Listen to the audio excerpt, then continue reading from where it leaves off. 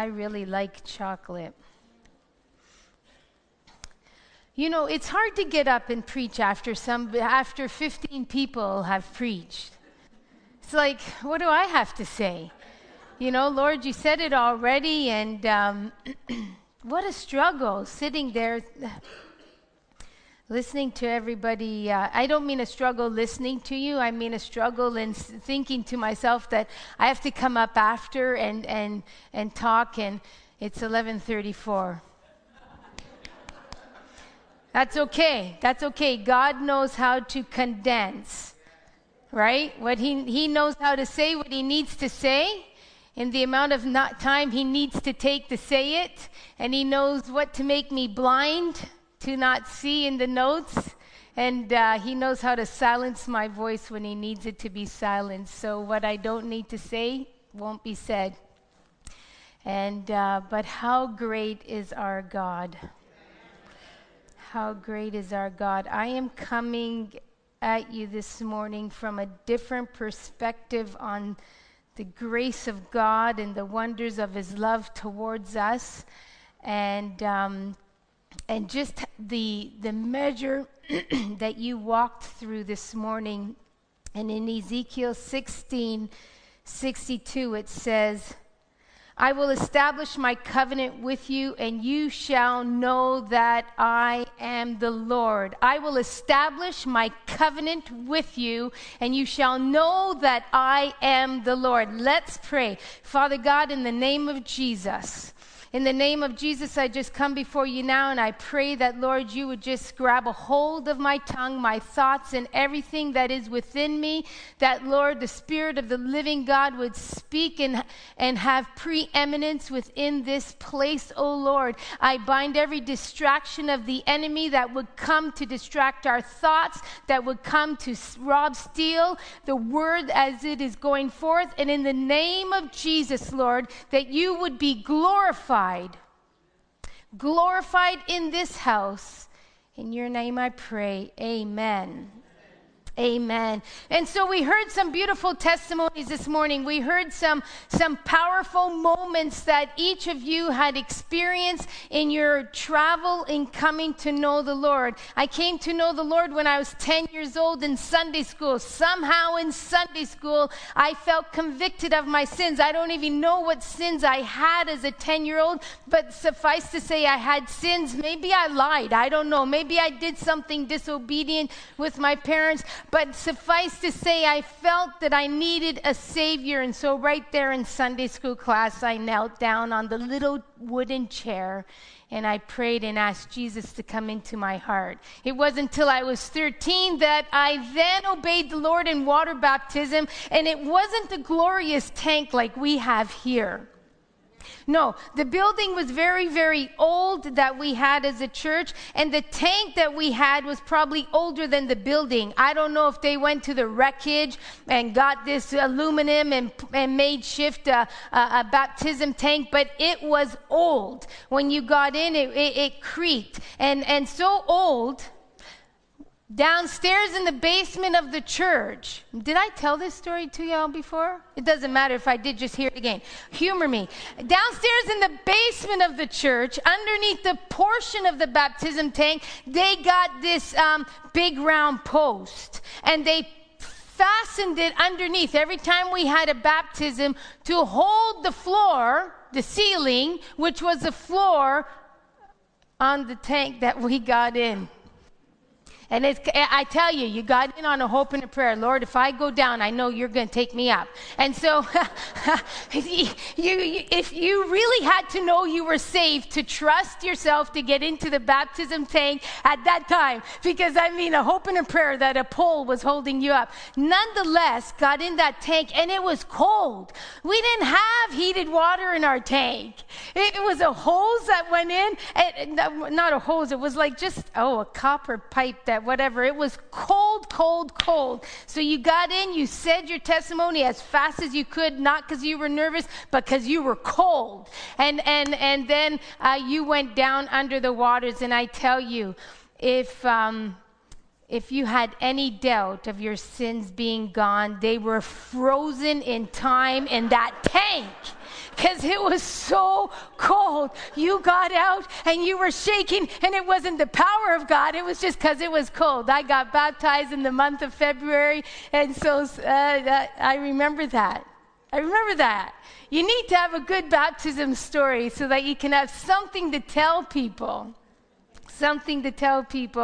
And so today we're looking at Ezekiel chapter 16 because I overheard Pastor Dino last Sunday. I was just setting up for the children's ministry. I overheard him say, and Pastor Melody's going to preach on baptism. And I was like, but what he meant was she's going to allude to it. I know, I learned afterwards. I was like, Pastor, you actually want me to? And anyways. Ezekiel 16 is what the Lord dropped in my heart because I said, Lord, what would you have me to share? What would you have me to share to the people? And Ezekiel 16, that's exactly how it came to me, just Ezekiel 16. And I, as I thought about it, I says, that's kind of a hard thing to tell people. But you know what? We need to hear it today because your testimony, there may be someone here, and I believe there is. I believe that there is, though, one or two that is on the balance. You come to church, but there is not a church within you. You sing, but your heart is not singing. And so let's read verses 1 to 8. And it says, again, the word of the Lord came to me, Son of man, make known to Jerusalem her abominations, and say, thus says the Lord God to Jerusalem. Your origin and your birth are of the land of the Canaanites. Your father was an Amorite and your mother a Hittite. And as for your birth, on the day you were born, your cord was not cut, nor were you washed with water to cleanse you, nor rubbed with salt, nor wrapped in swaddling clothes. No, I pitied you, to do any of these fit things to you out of compassion for you. But you were cast out on the open field, for you were abhorred on the day that you were born. And when I passed by and saw you wallowing in your blood, I said to you in your blood, live. I said to you in your blood, live. And I made you flourish like a plant of the field, and you grew up and became tall and arrived at full adornment. Your breasts were formed and your hair had grown, and yet you were naked and bare. And when I passed by you again and I saw you, behold, you were at the age for love. And I spread the corner of my garment over you, and I covered your nakedness. And I made my vow to you and entered into a covenant with you, declares the Lord, and you became mine. And you became mine. Baptism, an outward expression of an inward experience. What is that inward experience? That moment where you chose to follow Jesus and say to him, Lord, you've saved me, you've healed me, you've delivered me, but now, Lord, I want to take that step further. I want to make that outward expression to others that are watching, others that are witnessing, the inward experience of what I have encountered with you. I want the world to know of the washing and the cleansing that you have done in my life. I want the world to know that, God, I am indeed yours. That when you called out to me and you said to me, live, I believed those words and I chose to live with you. Baptism is not something that we do as an ordinance of the church and that you may gain membership. Now that you're baptized, you're a member of Logos Church. No. Baptism is not that. Baptism also will not gain you entrance into heaven. Baptism is not something that you could do so that should you die or should the Lord come, you will go to heaven. Baptism is an obedient step in following the Lord. Jesus was baptized. If baptism was a means to get to heaven, then where would the thief on the cross be? When he said to the Lord, "Today would you remember me in paradise," of Luke chapter 23. And the Lord said to him today, actually, he said, "Would you remember me when you come into your kingdom?" And the Lord said, "Today you will be with me in paradise." Did that thief have time to come off the cross to be baptized? He did not have time. The baptism is not your entrance into the kingdom of God. The baptism is your obedience to what God has done in your life. So, what is your testimony? What do you recall of the day you were baptized? What do you have to share of what the Lord did in your life? Your baptism is a testimony of what God did within you. So what does God call of us then? What does he expect of us as children of God? He expects our faithfulness. The Lord saw her. And this picture that I just read to you of Ezekiel 1-8 is a picture of Israel, his bride. And when he saw her rejected and tossed aside.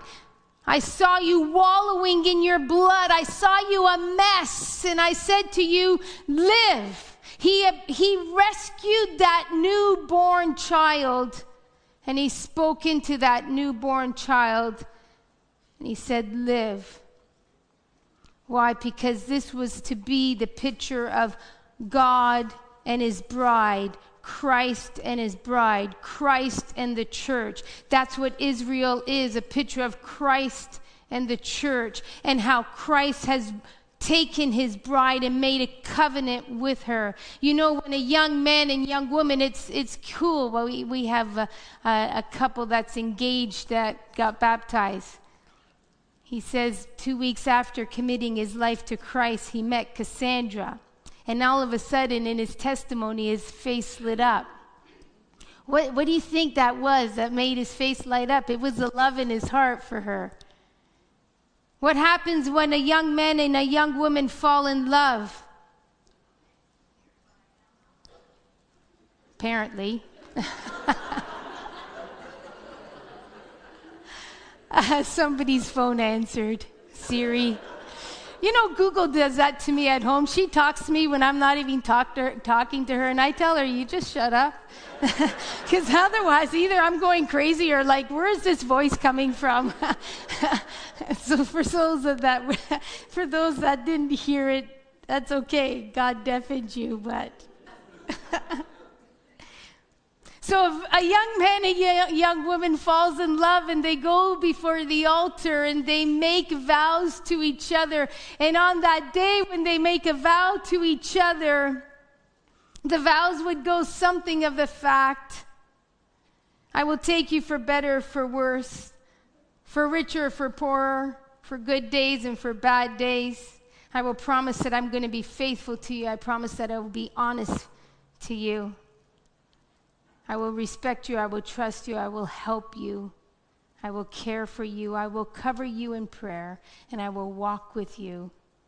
And we think, wow, such nice vows. Nowadays, young people are being all so creative and not saying their vows. And, we're going to write our own little story to each other, and that's beautiful too. But something is beautiful about the vows because it reminds us of the covenant that God made, that I will cover you, I will walk with you, I will be with you in your bad days, I will be with you in your good days, I will not leave you, I'm not going to forsake you, I will be that husband to you, because you are my bride, because I chose you.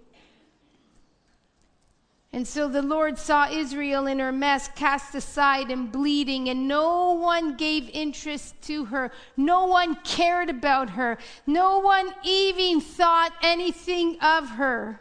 And you know what? Today the Lord has seen you in your mess. The Lord has seen you when others have rejected you. The Lord has seen you when nobody cared about you. The Lord has seen you when you were down and out, when you were in the pit of despair, when you reached for that next hit of drugs, when you reached for that bottle. The Lord was with you when you were vomiting in your drunken state. The Lord was with you, and he sees you, and he is saying to you that he is calling you out. When he saw Israel in her castaway state, in her blood-stricken state, and nobody reached out for her, nobody lifted her up, nobody swaddled her and rubbed her and cleansed her from all that the birth had left behind. The Lord saw her, and when he passed by her and wallowing in that blood state, left to die, he said to her, live.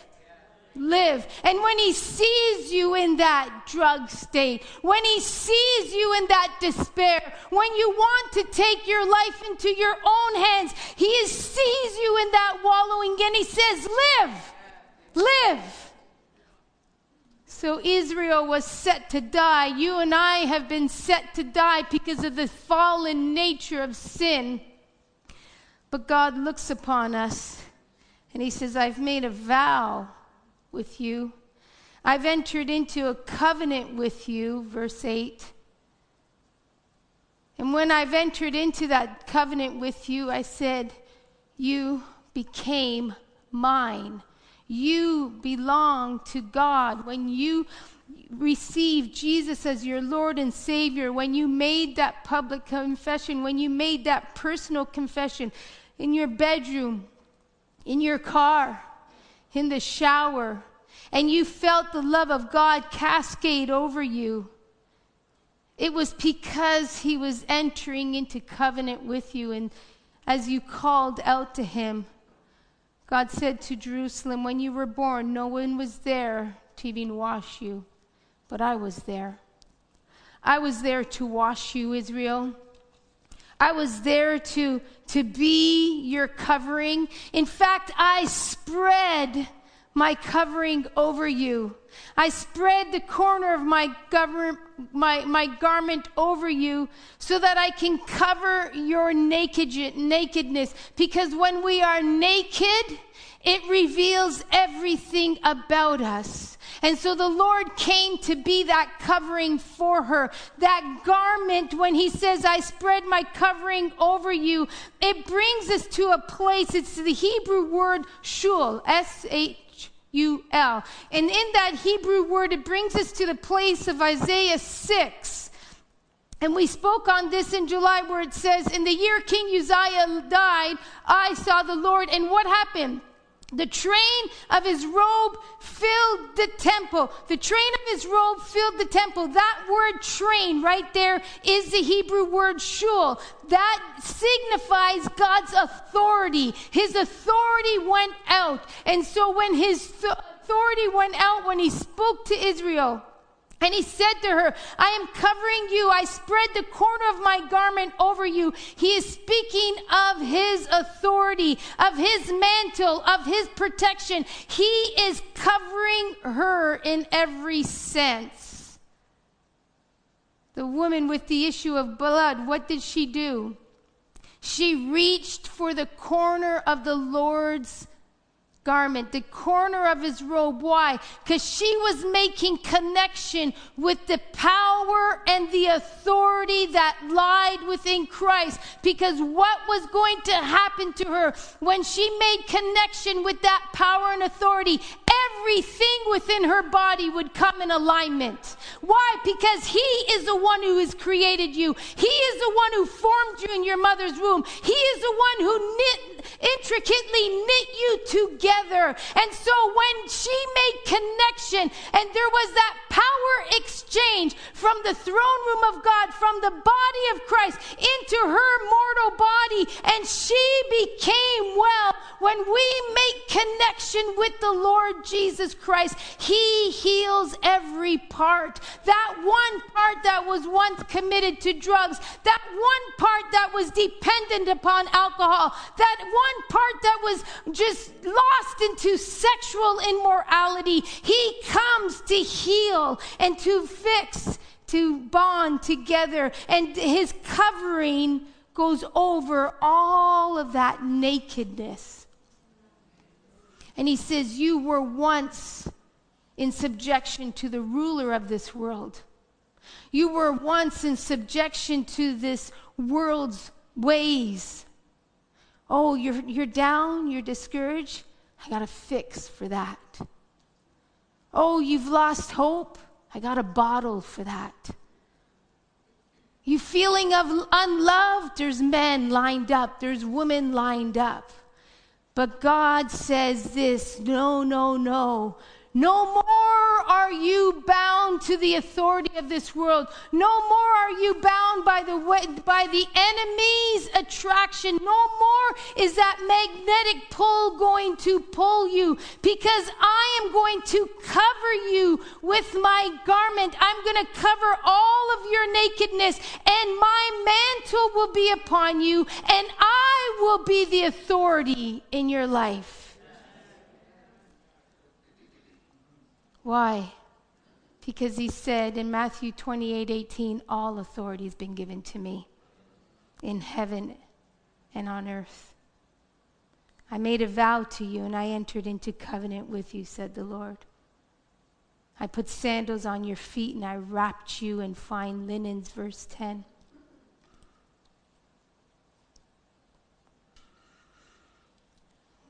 Verse 9, then I bathed you with water and washed off your blood from you and anointed you with oil. I clothed you also with embroidered cloth and shod you with the fine leather. I wrapped you in fine linen and covered you with silk. And I adorned you with ornaments, put bracelets on your wrists and a chain on your neck.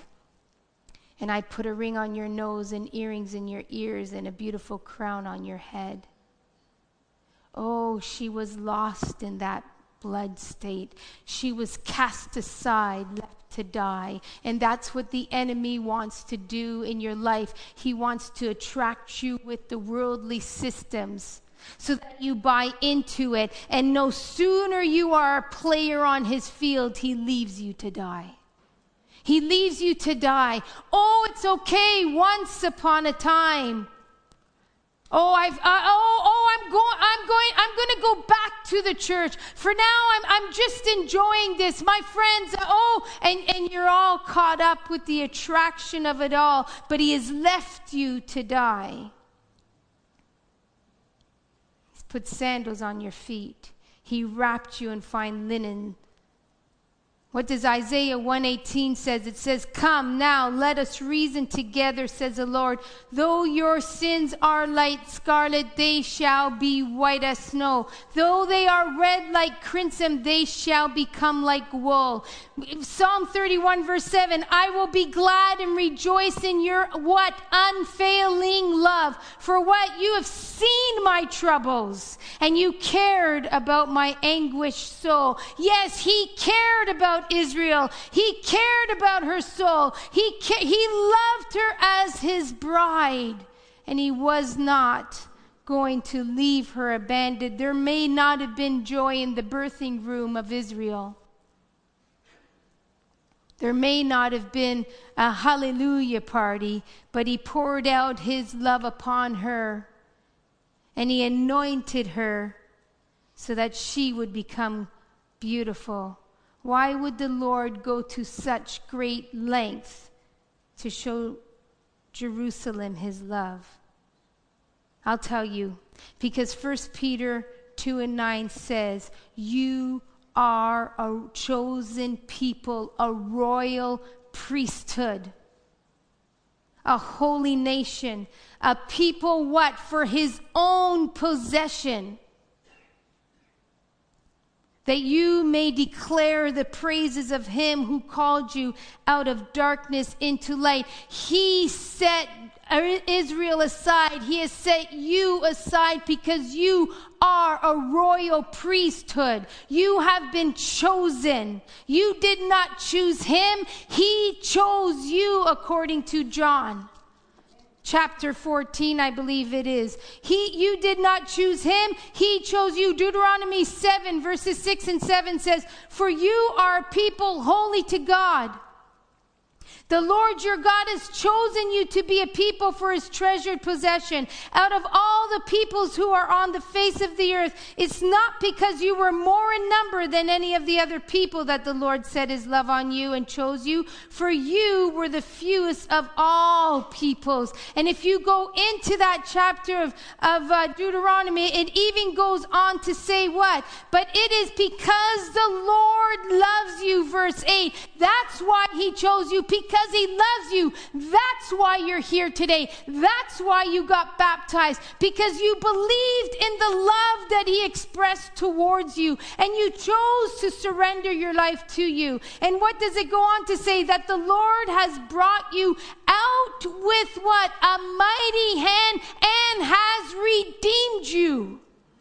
You've been bought with a price. That price was the precious blood of the Lord Jesus Christ. You're not just some exchange. Okay, I'll give you a chocolate if you give me a piece of gum. That's what the children do on the play yard at school. But no, Jesus has redeemed you with the precious blood. God who keeps covenant. Verse 9 continues of Deuteronomy 7. With those who love him and keep his commandments to what? 1,000 generations. That is a covenant that goes on and on and on, because those 1,000 generations never cease to end until the end of time. And so as long as there's a generation, there's a covenant-keeping God. Some of you may be in the same place today, wondering, God, what did you redeem me for? God, what is my purpose in life? Ephesians 1, 3 and 4 says, "Blessed be the God, our Father, and our Lord Jesus Christ, who has blessed us in Christ with every spiritual blessing in heavenly places, even as he chose us in him." When? Before the foundations of the world. That we should be holy and blameless before him. He chose you so that you would be holy and blameless, so that you wouldn't have to carry that weight of guilt, so that you wouldn't have to carry that rejected feeling, because you were not rejected by him. The world rejects, but God clings you to himself. He calls you to himself. But something happened with Israel. She grew and she was beautiful, and she became the bride to God, and he adorned her with all of his jewels, and he anointed her, and she continued to grow in him. But something happened, and it happens to you. She forgot. She forgot all that God had done to her.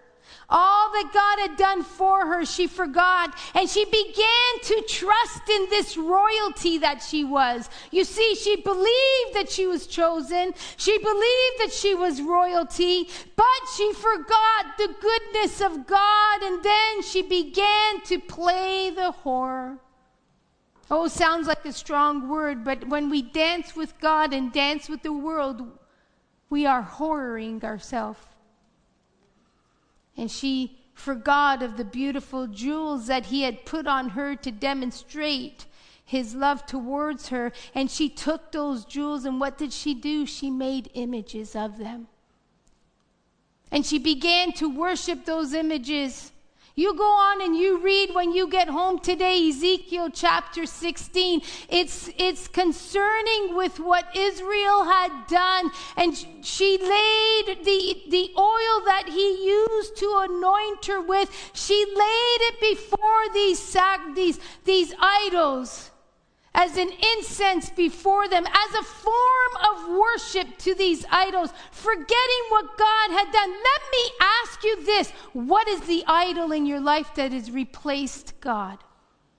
Is it your job? Is it your pursuit of success? Is it your pursuit to show everybody how successful you are? And you say yes, but it's because of God. But you have not worshiped him. You've taken the gifts and the talents that he's deposited within you, and you've put them all into building your success. But you haven't recognized God. You haven't taken time to worship God. You haven't taken time to set aside an hour of worship with him. And you've become a horror of your time. What else did she do? She sacrificed her sons and daughters. In all of her whoring, she didn't remember the days of her youth when the Lord had redeemed her and called her out and set her out. Revelations gives an example of this in the church of Ephesus. I know your works, Revelations 2. Your toil and your patient endurance, and how you cannot bear with those who are evil, but have tested those who call themselves apostles and are not, and found them to be false. I know you are enduring patiently and bearing up for my name's sake, and you have not grown weary. But I have this against you, that you've abandoned the love you had at first. You can call out, that's not an apostle. You can call it all out. But you've abandoned the love that you had at first. Remember, therefore, from where you have fallen, repent and do the works you did at first. If not, I will come to you and remove your lampstand from its place unless you repent. See, the world says if you want success, this is what you have to do. The world says if you want to look a certain way, this is how you have to dress.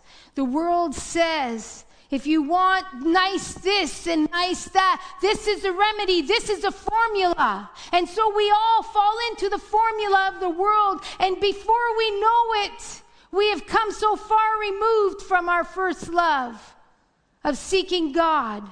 She sold herself and all that the Lord had bestowed upon her because she did not remember what he had done for her. What about you? What pleasure are you living for? What wants and desires are you seeking after? It's okay. If I don't make it to church today, I'll just catch a sermon online. It's okay. It's been a busy week. God understands. Yes, he does. But set apart a time for him. Set apart a time to worship him. She played the harlot because God was no longer her first love. Jeremiah 2:2 responds to it this way. The word of the Lord came to me saying, go and proclaim in the hearing of Jerusalem.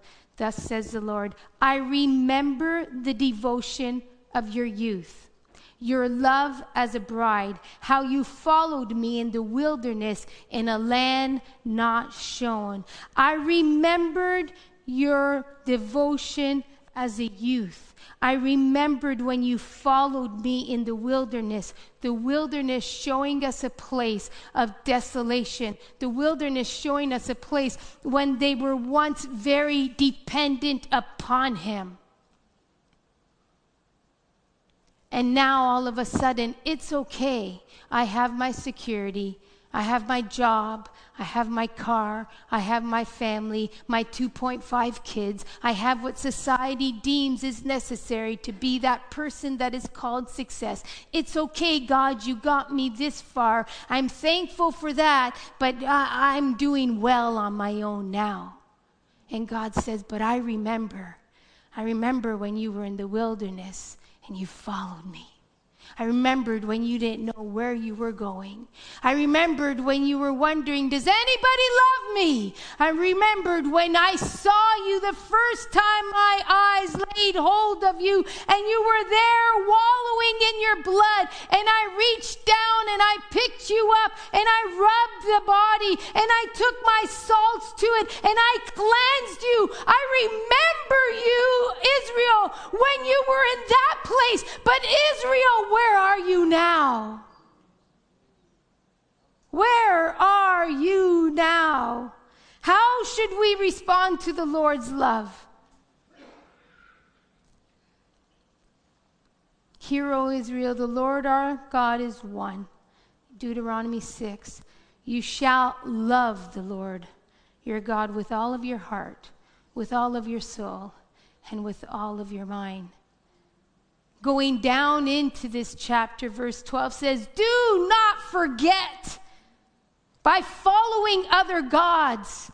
Oh, maybe we don't have a statue today. Brother Raj, you said of the many gods of the Hindus that you were introduced to. Oh, maybe in North America we don't have the many gods, but we have gods. Oh, sometime our tablet is our God. Sometime our computer is our God. We spend more time on our computer surfing the web than we do reading our word. Oh, don't be confused. Just because we don't have those kind of idols, we have other ones that can be even more damaging. Don't forget. How do we respond to the Lord? We love him with all our heart, our soul, and our mind.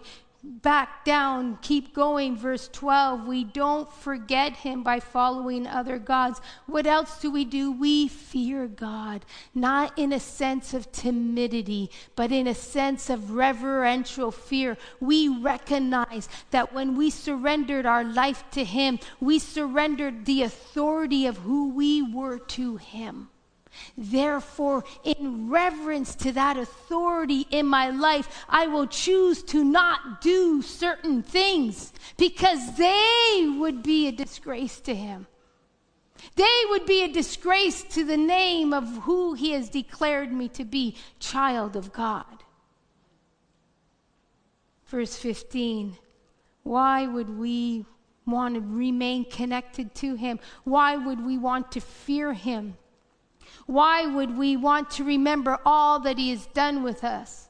Why would we want to serve him with all our heart, soul, and mind? Because he is a jealous God. Think of your spouse.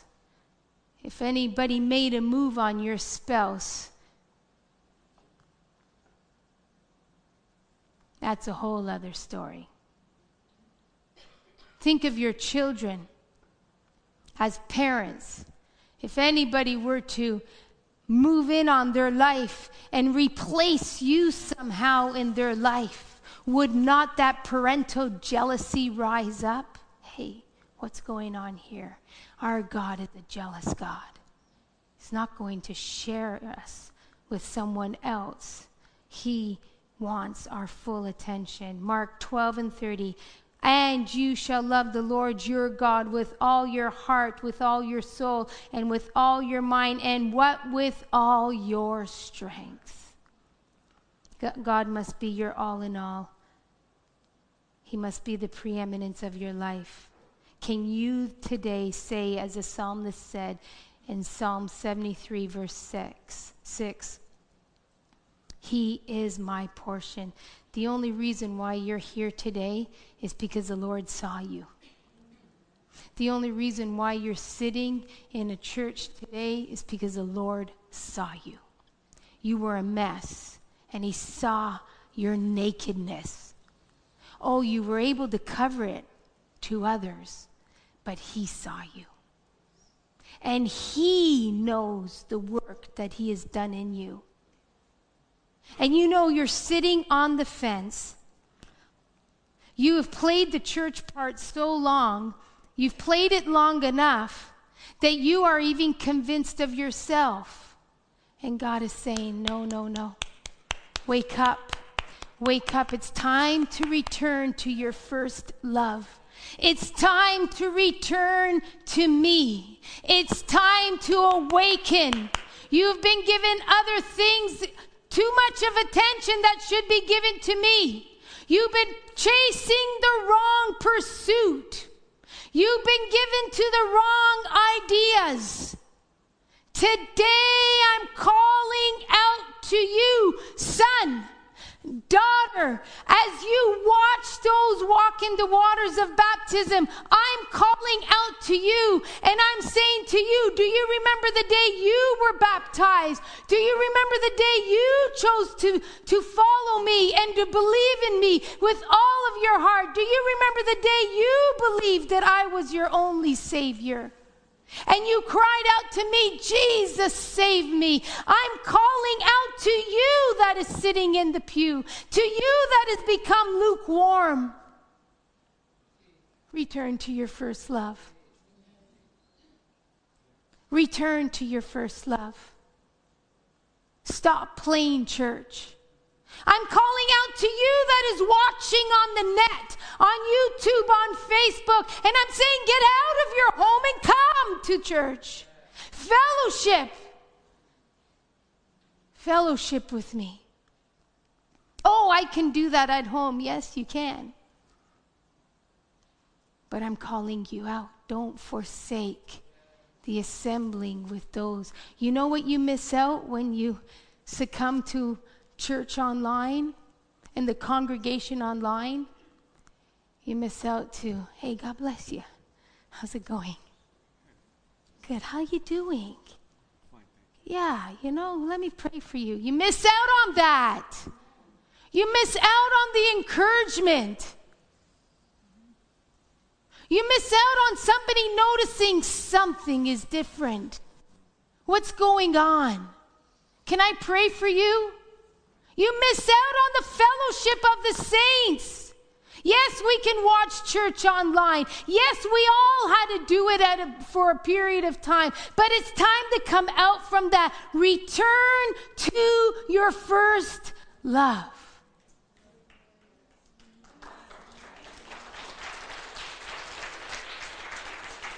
Return to your first love. I want to make that appeal today before we close and call the baptism candidates up for their certificate. Who is God speaking to today? Whose heart is recognizing that, God, that's me. I've been playing the church member without the heart that is engaged with you. I've come and I've treated church services like my punch clock. I've done my time, punch in, punch out. God, that's me. God, today I'm the one that has to return to you. God, today I'm the one who is guilty of whoring my love with the world and forsaken the remembrance of all that you have done for me. Brother, never forget how he delivered you from drugs. Sister, never forget that he delivered you from alcohol. Don't forget the day he reached out and he picked you up and he cleaned you. And he looked at you and he said, you are mine. You're mine. You're mine. Nobody else can pay the price that I have paid for you. Nobody else. Nobody else deserves you. Nobody else has done what I have done. I have given my one and only Son for you. I watched my son die upon a cross. I watched him beaten. I watched him spit upon. I watched how they mocked him. I watched my son bleed out. I heard the sound of my son breathe his last breath. And you want to dance with the world, and you want to become that person of what? For the sake of not remembering what I have done for you. I felt the pain of when my son and I were separated because of the sin of you that he bore upon him. Oh, my daughter, my son, would you not return to me today? I want to be your first love. I want to be your forever love. Because you are mine. You're mine. I've redeemed you. You didn't choose me, I chose you.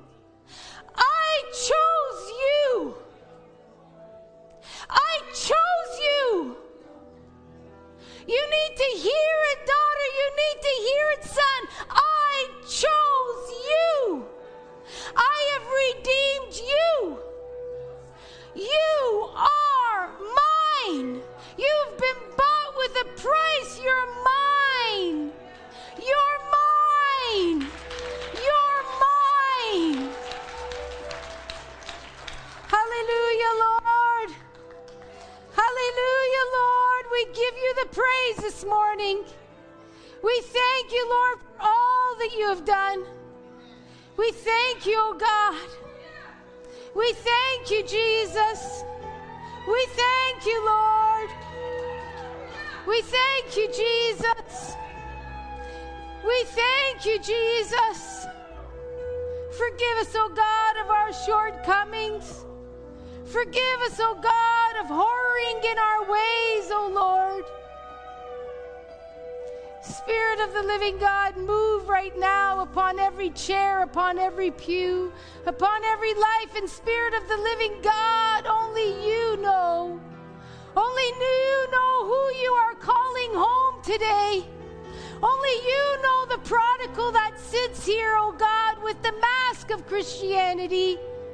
Oh God, touch right now every heart, every mind, oh God. Move, Jesus, move, oh God. Oh God, we don't want a baptism service if it means we leave here the same. Lord, we want to enter into that place of transformation. We want to enter into that dead man entering the waters and coming out a new man alive. God, have your way in this house. Have your way in this house in the mighty name of Jesus. In the mighty name of Jesus. Just before Pastor comes, who this morning, it's a hard thing to ask because sometimes we don't want to raise our hand lest somebody judge us, but you leave that judgment to them. God knows how to handle them. Who in this house would say, Lord, I need to set my life straight with you? Lord, I've been guilty of that whoring. Thank you for those hands. Thank you. Thank you. I'm going to ask for just one more step of bravery. Would you make the very long walk down that short aisle and make that public confession? God, that's me. I'm that one that needs to come back to you. I'm that one that's been whoring away from you.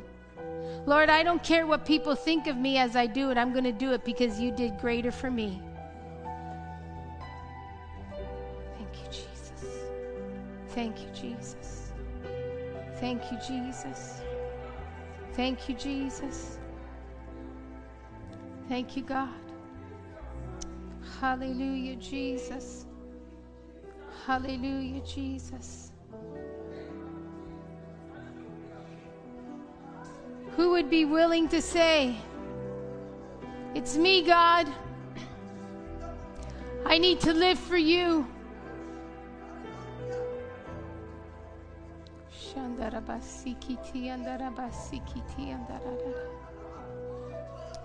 I know that there's I know that there's another, because the battle is raging within you. You really want to surrender into God. But fear has got such a strong hold on you right now. It's holding you weighted to the pew. But I want to encourage you this: if you stand up, the Lord will bring you to the altar. No weight of the enemy could keep you nailed to that pew. Thank you, Jesus. Thank you, Jesus. For those of you that have come forward, I don't know your individual states or what God is speaking to you most about, but I do know this: the greatest decision you've made today and going forward is this one: to acknowledge that you need a Savior, to acknowledge that the way you've been living and how you've been living is wrong. And God today saw you, and He's decided to pick you up, dear daughter, and to wash you. He's decided to pick you up, dear son, and to rub off the vernix of your birth so that He can make you whole in Him.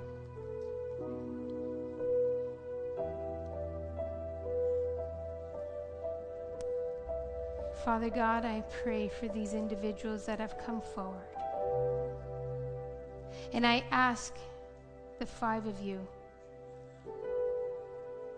that you would pray in your heart, Jesus, I need you. Jesus, set me free. Deliver me. Lord, you know the bondage of sin I am held to. Deliver me in the name of Jesus. Be my Savior. And today, I will live for you. And going forward, I will live for you. In Jesus' name. Amen. Amen. Amen. After the service, if you want to connect with us, we'll give you a Bible, and we'll connect you with some programs that are in the church. So thank you for coming forward.